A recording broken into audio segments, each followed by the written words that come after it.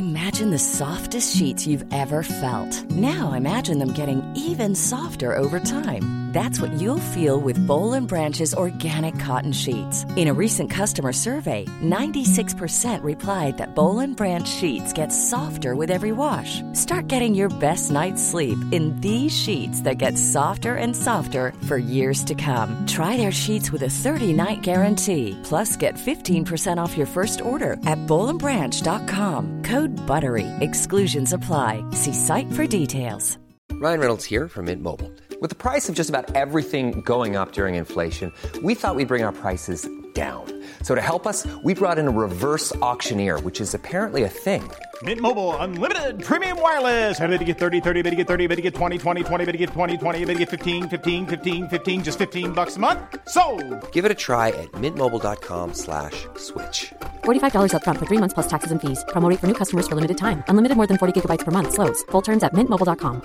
Treat mom to healthy, glowing skin with Osea's limited edition skincare sets. Osea has been making clean, seaweed-infused products for nearly 30 years. Their Golden Glow body set includes 3 clinically proven bestsellers for smooth, glowing skin, while the Glow and Go facial set provides spa-level results at home. Both sets come in giftable boxes with savings up to $48 and free shipping for a limited time. For 10% off your first order site-wide, go to OSEAMalibu.com and use code MOM.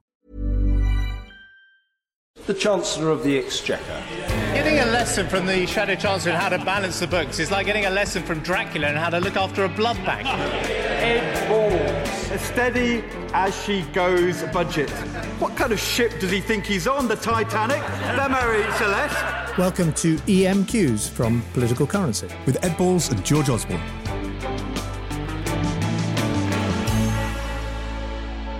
We're back for more ex-ministers' questions, and we are back in budget week. Are we getting withdrawal symptoms? Do we wish we were holding the red boxes up or responding to the budget? Or Well, look, it's the best thing you ever do being in government. So, of course, we have a bit of withdrawal symptoms. But I don't really have withdrawal symptoms from delivering the budget because I'm sorry.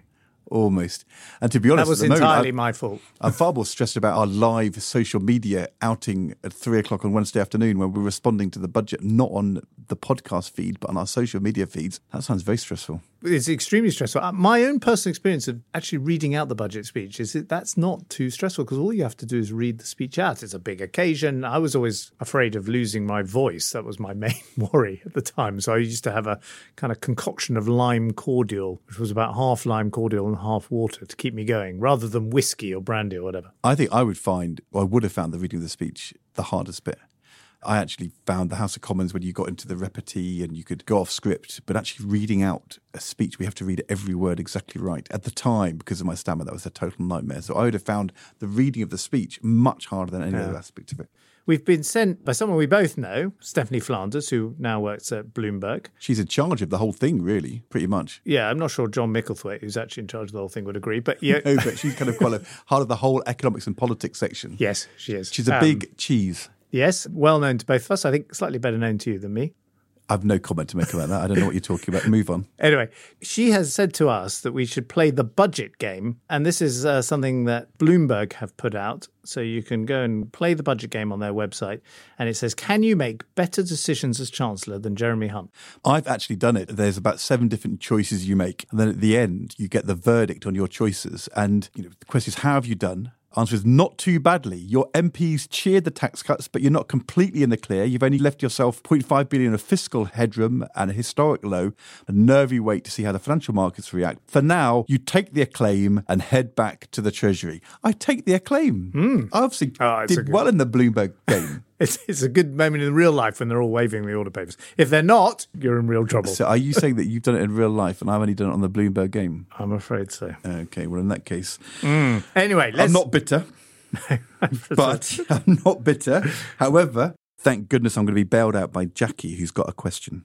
Hi, Ed and George. Love the podcast. I would like your views on Rachel Reeves' pronouncements that a Labour government will reinstate the pensions lifetime allowance that Jeremy Hunt abolished. I'm particularly interested in what you think, because Ed, you were a member of the government that originally introduced the lifetime allowance, and George, you slashed the limit twice. As an ageing professional with a SIP that exceeds the limit, and not being a doctor or senior civil servant, I don't understand why it is right to reintroduce it when there are plenty of other protections in the system so that we can't fleece the Exchequer. This has turned into a political hot potato and makes planning impossible. So this is a good question from Jacqueline. The lifetime allowance is a limit on how much you can save into a pension tax-free. Remember, the state supports you saving for a pension. It gives you tax relief on that. In a way, it doesn't give you tax relief on money you might spend on other things in your life. And I think there was a legitimate question, which is how much support should the government give you for saving? And I reduced the amount that Labour had put in to £1 million. There were several reductions, but we ended up with £1 million lifetime allowance, which meant that you could save up to £1 million tax-free. And that is, for most people, a very, very large sum of money. And it supported not the most lavish of lifestyles, but with £1 million pension pot, you could get a decent income in retirement. And, I thought that was a fair balance between the state doing something that supports the right thing. Now, where it caused problems was with certain professions in the public sector, like doctors and judges and others, who actually have very generous pensions, which they don't contribute to as much as they would have done if they were in the private sector. It's part of the deal of working in the public sector. And their pension pots often got to be larger. They're not real pension pots. The government doesn't hold back the money for the doctors' pensions. It just pays it out of taxes today. But it did get to be, in some cases, more than £1 million notionally. And that's why Jeremy Hunt introduced these changes. I wouldn't have abolished it in the way that he has. And I'm not surprised that Labour is proposing to reintroduce a limit. I was surprised he abolished it too, because it was complicated for those particular special cases, but there were ways you could have solved it without abolishing the limit overall. And I think, I don't know whether this was about the administrative ease or whether it was more efficient or whether he thought there was a political advantage. Jackie's right to say the limit isn't only the overall pot, it's also the amount you can put in each year. And I think you're allowed to invest up to £60,000 a year each year. But then again, £60,000 a year. £60,000 is a lot more than lots of people have in their pot for the whole of their working life. So £60,000 is a pretty generous limit. And then are you going to say people with pension pots over £1 million are the people who ought to get more support? That is the priority for using scarce tax revenues? It's not what you did. It's not what we did. It wouldn't surprise me if Rachel Reeves reintroduced it. That's what she said she's going to do. And Jackie, I think in the end, I'm afraid most people will say, fair enough. Right, next question. This one is from John. And we've answered one of John's questions before. He's a fan of the podcast. A returner. Keep sending the questions in. And as you see, we do pick those questions from people who are repeat senders. But here's John's latest question. In a previous podcast, George mentioned that real wages were down when compared against 2010. I was wondering if he could elaborate a little bit on that and how that's actually worked out. And a further question, if I may, what prompted George to change his name from Gideon? I'll let you answer the second one first. Right. Two very important questions there from John. John, by the way, who was a serial returner, but judging by George's reaction, that's your last question, John. Yeah, I didn't realise there was a question about my name change. I thought it was just answer it. So first of all, real wages are just when the wages taking into account inflation. That's the answer to the first question. Second one, I just didn't like the name Gideon. That was the name my mother had given me and my parents had given me. And how did she react? Well, it was my mother who, when I was a teenager and I said, I really don't like my name, she said, well, if you don't like your name, change it, George. Oh, so I did. Well, sorry, she didn't say change it, George. She said change it, Gideon. Did she? Although if you'd asked Barack Obama, he'd have said change it, Jeffrey. Well, I was actually trying to keep the G in rather than the J, so that's why I went from Gideon to George. It was also the name of my grandfather who fought in the First World War. I think we should also say to John, the reason we chose this is because it's a really good question. We've actually had scores and scores of questions, but this real wages question is a good one because I think lots of people hear that term in real terms or in real wages, and what does it mean? And as you say, it's taking into account inflation. So if wages go up by 10%, but inflation was 15%, people would be worse off because prices would have risen faster than their wages, and therefore you'd say in real terms, their real wages have fallen. Of course, the interesting thing with this is that you're using an average inflation for the whole country. But if you are somebody who's living in rental accommodation, say, and rents have gone up a lot faster, it could be that even though it looks like your real wages on average have gone up for you because of those rising costs, they could actually have fallen. So it's always an average, and not everybody will be affected in the same way. It's a way of trying to say, to answer the question that George and Ronald Reagan posed in a previous podcast, are you better off? By the way, real wages are the most important statistic when you're looking at a party's re-election chances if they're in government. Definitely. Anyway, we've got another one for George now, and this one's from Jeff. Hi George and Eds, I hope you're well. My name's Jeff. I'm based in Paris where I work for an international organisation, and I just wanted to say how much I love the podcast, in particular your mesmerising melange of economic commentary and idle chatter. You provide us all with such relief from Rory Stewart and Alistair Campbell. My question to the podcast falls more into the idle chatter category. In a recent edition of Jacob Rees-Mogg's State of the Nation programme on GB News, I'm sure you're both avid viewers, JRM claims that only Liberals drink skimmed milk, while full-fat creamy milk will nourish your inner Tory. However, a 2014 Daily Mail article claimed that George kept semi-skimmed milk in a padlocked fridge during his time as Chancellor in order to avert the hungry gaze of Treasury colleagues. Is Jacob right? Is skimmed milk compatible with the Disraeli-esque political disposition?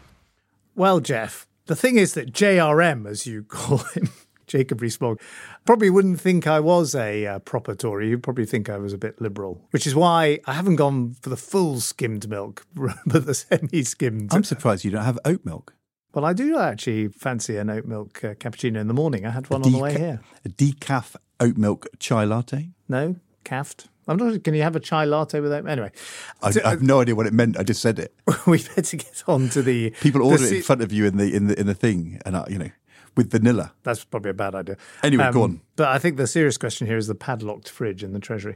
I didn't actually have a padlocked fridge that I was aware of, but there was a brilliant guy, a lovely guy called Kevin, who was the Chancellor's messenger. That was his official title. And he'd been doing this job since the time of Nigel Lawson when I arrived. So he'd done it for Lamont and Major and Brown and, Darling and so on. He delivered the Euro assessment to Tony Blair in 2003 to much consternation. Part of the British state does have these wonderful characters who are, carry messages around Whitehall or look after bits of the historic building. So Kevin's job was to carry the Chancellor's messages around Whitehall, deliver the red boxes and get the coffees and the teas at the right moment. I believe he did keep the milk, I was told later, in a padlocked fridge so that the Chancellor would always get his semi-skim milk when he wanted it. It was a total nightmare. I loved Kevin, but the incentives were all wrong because Jeremy Hayward, the former Cabinet Secretary, great man now deceased, but when he was the Chancellor's private secretary, did a review of the Chancellor's operation. This is before 1997, and came up with this new system where Kevin was paid by the net return on the individual cups of coffee he served. So the more cups of coffee he served, the more money he earned, but he also paid for the ingredients. So when you were in the Chancellor's office, every half hour, Kevin would come in and say, do you want a coffee? You had to say yes because you knew that this was Kevin's livelihood, but the coffee he served was just awful, the cheapest coffee possible because, of course, that was his economic incentive. So I mean, it wasn't a chai latte with vanilla and oat milk. And I used to have to go back to my room every now and then and get a decent cup of coffee, having endured 8 cups of kind of. This is the hardship that a government minister has to endure. I think people out there, I can hear some violins, actually. I know. Well, but the answer to this question from Jeff is, from my point of view, I go for semi-skimmed in tea, full fat in Yorkshire puddings and on my muesli, but I have my coffee black. You could call that an almost centrist dad answer. But this milk thing is kind of weird in the Conservative Party because, the accusation always used to be that if Labour people drank sparkling wine, they were a champagne socialist. For some reason, the Tory party has shifted from an obsession with champagne socialism to milk. If you drink semi-skim milk, you must be a lefty. Didn't the head of the Reform Party, Mr. Tice, talk about the latte culture as being why our country is going to the dogs? I mean, what is this obsession with the far right with milk? I don't know. It's a short answer. Nor do I. It's really weird. Because, Jacob Rees-Mogg, what are you on? Well, we know he's on full-fat milk. Full-fat milk. Anyway, next question is from Zoe. Hi, Ed and George. It's Zoe from London. Many years ago, I was a junior civil servant in 10 Downing Street, and I got to attend the Black History Month reception. The then Prime Minister David Cameron totally ignored the speech and voted for him and said the Conservative Party would have the first black Prime Minister. The crowd loved it, but at the time, I scoffed. However, it kind of seems like now it could happen with Kemi Badenoch and James Cleverly. So, George, do you think the Conservative Party membership will really vote for a black leader, given they didn't actually vote for Rishi? And Ed, given the Labour Party hasn't even had a female leader, do you think they would have a non-white leader after Keir Starmer? Loving the podcast, guys. Bye. Well, let me go first. I mean, it's obviously a huge problem for Labour not to have had a woman leader. And the question is, could the next leader of the Labour Party be both a woman and also not be white as well? And that would be a big step forward. You know, if you look around at the moment, Shabana Mahmood in the Shadow Cabinet. On the edge of the Shadow Cabinet, Rushanara Ali. Of course, Lisa Nandy, Tulip Siddiq. Those are all people who could potentially be the next Labour leader and kind of solve both of those historic wrongs from the Labour side. I think the big question for Labour, though, is other than David Lammy and Sadiq Khan, who you could put in the runners and riders to be the next Labour leader, the flow through at the moment of young male black candidates is really, really low. I think there's only one male black candidate who's been selected for a marginal but winnable seat. So there is an issue for Labour still, which is not good enough, that the flow through of candidates from ethnic minority backgrounds is too low. And that's something I think the Labour Party really needs to focus on. So I'm broadening it out from the question, but it's a really, really good thing to be challenging politics about. So I think the Conservative Party, Zoe, is very proud that it breaks these glass ceilings before the left does on having female leaders and, in the case of Rishi Sunak, having a non-white leader. In fact, the Conservative Party, I noticed just in the last couple of days, has been putting out on social media the boast about having the first female leader, the first Jewish leader, Benjamin Disraeli, and the first ethnic minority leader in Rishi Sunak. While refusing to call out Lee Anderson for being racist, which is kind of like... That's probably why they're putting out the social media post to address that. But, you know, at the moment, I think it would be uncontroversial to say that Kemi Badenoch, who is a black woman, is the front runner to be the next Tory leader. Now, as we know, that can change a huge amount, and there are other candidates, Suella Braverman. So there's a whole range of candidates, as we've discussed previously, most of them female of the leaders, although James Cleverly would probably want to be included in the list of runners and riders. So the answer directly to your question is, I think the Conservative Party members would vote for one of these candidates. And at the moment, if the contest was held today, I think Kemi would win. And the issue that Zoe hints at, that in the case of Liz Truss versus Rishi Sunak, part of the reason Liz Truss won was because she's white? I don't think that's the case. I really honestly don't. It never comes up. And you don't even detect an undercurrent of it. I know that's not how people would imagine the local Tory branches. I think they, you know, those who aren't Conservatives can sometimes take the view that the kind of Tory party members are a bit bigoted and so on. That has just never been my experience. And the fact that so many both female leaders and leading stars of the cabinet are non-white, I think is proof of that. Zoe, that was a brilliant question. We'll be back in a moment with a few more, including an intriguing question about George's Star Wars credit. Back in a minute.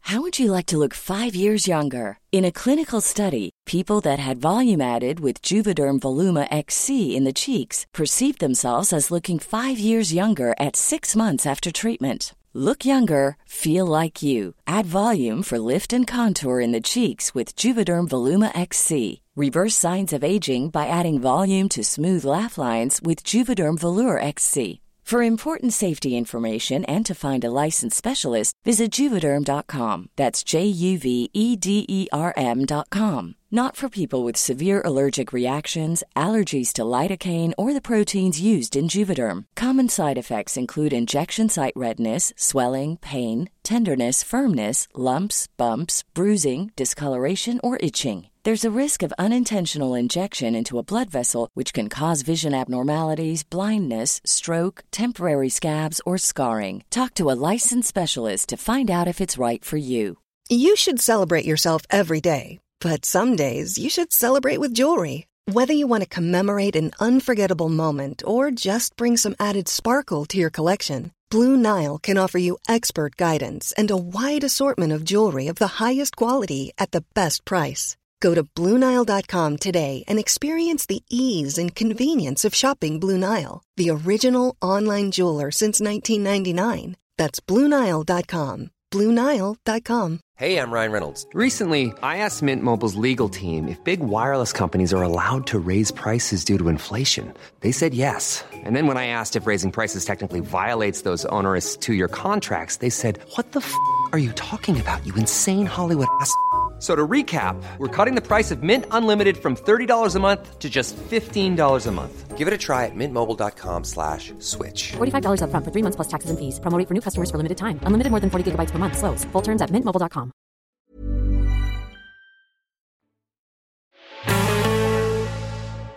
Welcome back. Now, Katie May has sent us this question. Hi, George and Ed. As we gear up for a general election, I would like to know how much has canvassing changed between the times you were both initially elected to now? Are candidates more or less likely to go door to door nowadays than when you were both starting out? I'm not the best person placed to answer this question because I didn't do a huge amount of canvassing back then and I haven't done any now. So Such a safe seat MP. No, I did do I just thought that a better use of my time would be to position myself in the town centre. I had several towns in my constituency. So I'd move from one town to another. I'd stand in the middle of the shopping street with a load of supporters and balloons and leaflets. And that way, I found I met maybe dozens of people. Whereas if you go canvassing, often my experience was, given it was a kind of relatively prosperous commuter belt type seat, that were the drives too long to walk up? Well, the drives weren't too long. There were lots of Acacia Avenues and so on. There was a wonderful road called Fletson Road in Wilmslow where all the Manchester United footballers lived. And they did have these enormous houses and they would have like the Hummer, the Ferrari parked out front.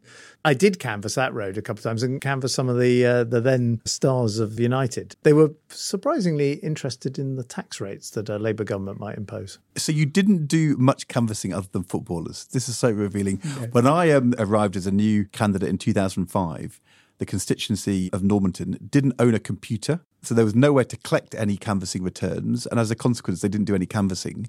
And the reason I did it all the time, I did it every weekend, Saturday and Sunday for 10 years, was because the only way to get other people to come and do it and get into the swing of it was to do it myself. And, you know, I was fighting marginal seats, so it was really important. And interestingly, it's not important for the way that people might think if you haven't done this kind of politics before. It's not about persuading people on the doorstep. When we used to do telephone canvassing, the first time I did it, I got into terrible trouble. I was banned from telephone canvassing to begin with because I got on the phone with somebody who was clearly a Tory and argued with them for an hour about politics and issues. And I came off and they said, "What are you doing, my campaign coordinator?" That was a total waste of time. In the last hour, you could have talked to 20 people and you spoke to one person for the whole hour because, of course, what you're trying to do is not persuade people. That's not what happens on the doorstep. What you want to do is find out, do people vote or not? And if they do vote, are they definitely Conservative or are they definitely Labour or are they a swing voter? And if you've identified the people who are your promise or the people who are potentially winnable, those are the ones you go back to again and again, sending them leaflets or letters or do you think it actually more works? Content. I mean, well, it didn't work for me, did it? Well, no, I mean, I wasn't actually trying to make a... No, but that's my point, right? So you lost your seat, but you were obviously working very hard at it, canvassing every Saturday and Sunday. Do you think as a result, it's kind of hard to know this, but the vote you got was higher than it would otherwise have been because of your canvassing, but ultimately it's not enough to save your seat when there's a swing against you? That's right. I think what we used to say... And, you know, I've not done any canvassing since 2015. I've been out of any of that kind of politics for a long time now. But we used to say... Do you not canvass for Yvette? No. But I do vote for Is that because she thinks you might not... you end up going to spend an hour arguing on the doorsteps of Castleford. And, when I went off to do documentaries for the BBC and then television work, I thought, you know, my party political activism is behind me and that's the answer to that question.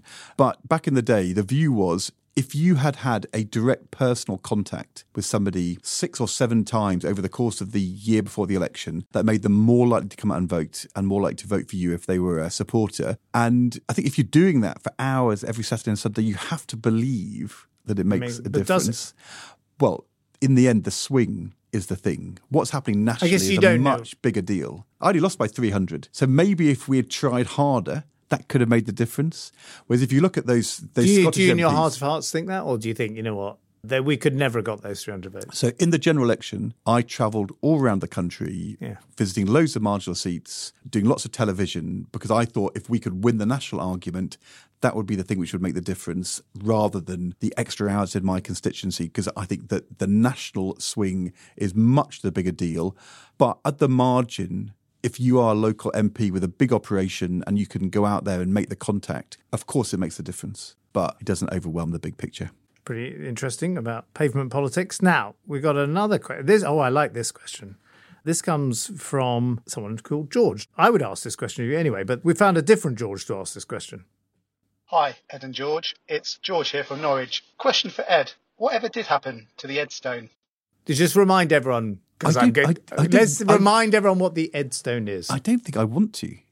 I mean, this is not a good moment. Well, it's not named after this Ed. It's sitting in front of me, is it? No, well, look, this was a general election in which we were proving that 2 Eds aren't better than 1. I think you're not doing justice to this question. So first of all... I'm not even going to talk about this EdStone. You tell him. In 2015, Ed Miliband, your good friend and political partner at the time, he unveils a huge lump of stone. Inexplicably. Yes. I mean, why? Well, you could answer the question, not me. You know, it was like a kind of giant gravestone, and it had Labour's pledges. He was trying to win. Chiseled on it. His epitaph. I think he was trying to say, these pledges we're so committed to them that we've chiseled them in stone. Yeah, but like the sort of 10 Commandments. They paid a stonemason to write them on the stone. Anyway. What did that mean? Well, I guess it was a disaster because it got lampooned and then it looked grand. And anyway... didn't it end up in a garden in South London? Well, that's George's question. Where is it?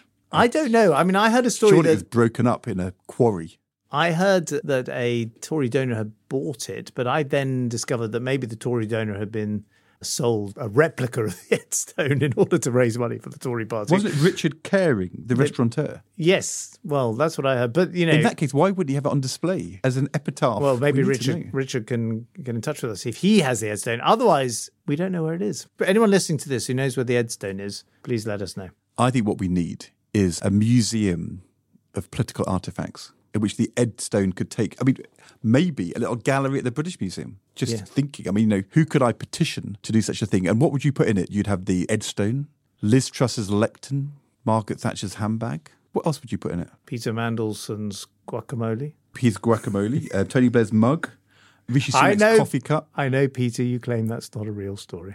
This is when Peter Mandelson is supposed to have asked for guacamole in the fish and chip shop in Hartlepool when he was staring at some mushy peas. But I know, Peter, it's not true. The rumour is that Neil Kinnock made that up as a joke.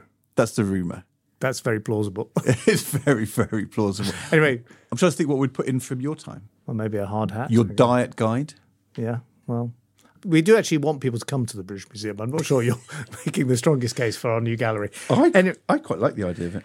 Talking about the Blair and Brown ice cream van from 2005. Yes, that could go. Absolutely. Anyway, I think you've set us going on this one, George. Whatever your name is, George Gideon. No, George. Now, we have got one last question, haven't we? And it's from Russ. And he asks, I remember a surprising ending to the rebooted Star Wars franchise when George got a note of thanks in the credits to Star Wars, The Force Awakens. Amazing. How did this come about? Was George asked whether he wanted it? And is Ed jealous of his podcasting partner? Yes, is the answer to that, right? No. But tell us first, and I'll tell you what I think. Well, I have to say this was quite a good moment. In the credits to the first of the kind of Star Wars remakes, right at the end, there's a credit to me. And I have to say, I was invited to the premiere, which was unbelievably exciting, with like Carrie Fisher and Luke Skywalker and all that. We know who was there, but why did you have a credit? Well, by the way, I sat... After the film had ended, I insisted on sitting there alone in the cinema at the premiere for 5 minutes as the credits rolled to see my own credit.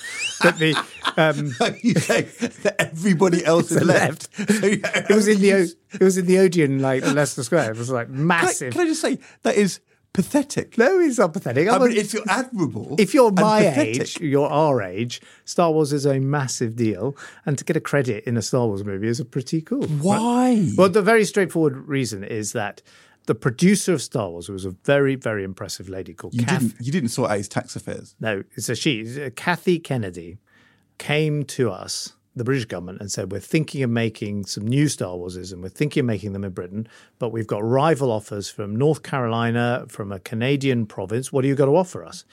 And to his credit, the arts minister at the time, Ed Vaizey, said, George, have you got any time to meet this woman? It's going to be a real big deal. Star Wars, they're going to spend a huge amount on film production. So I met her on Saturday in Downing Street. And I have to say, she was a very tough negotiator, far tougher than any cabinet minister in the spending departments that I ever dealt with as Chancellor.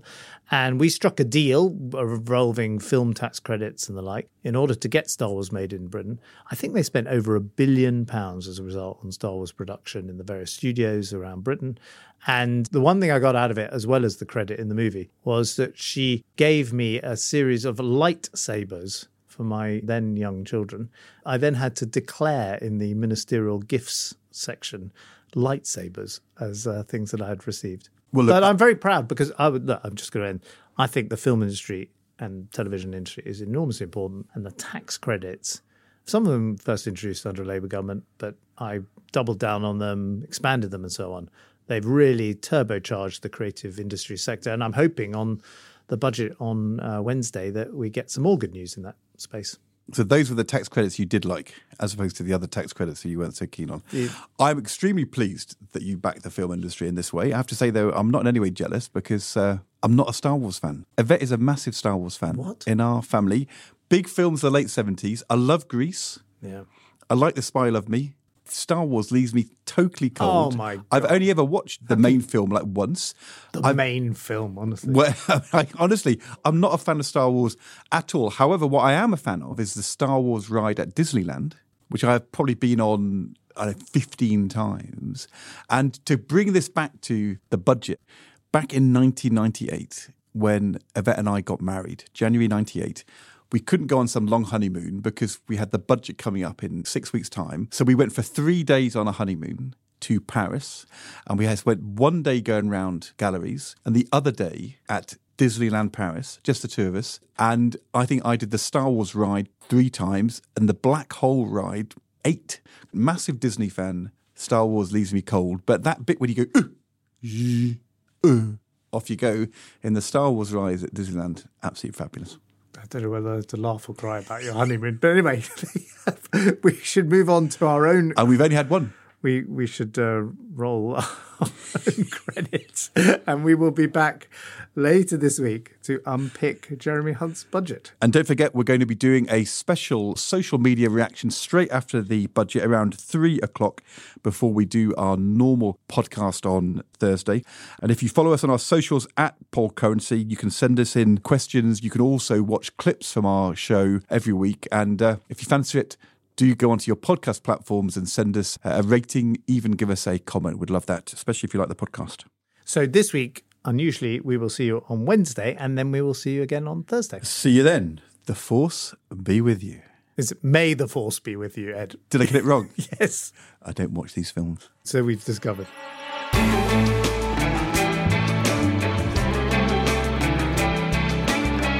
Thanks for listening to Political Currency. This has been a Persephonica production.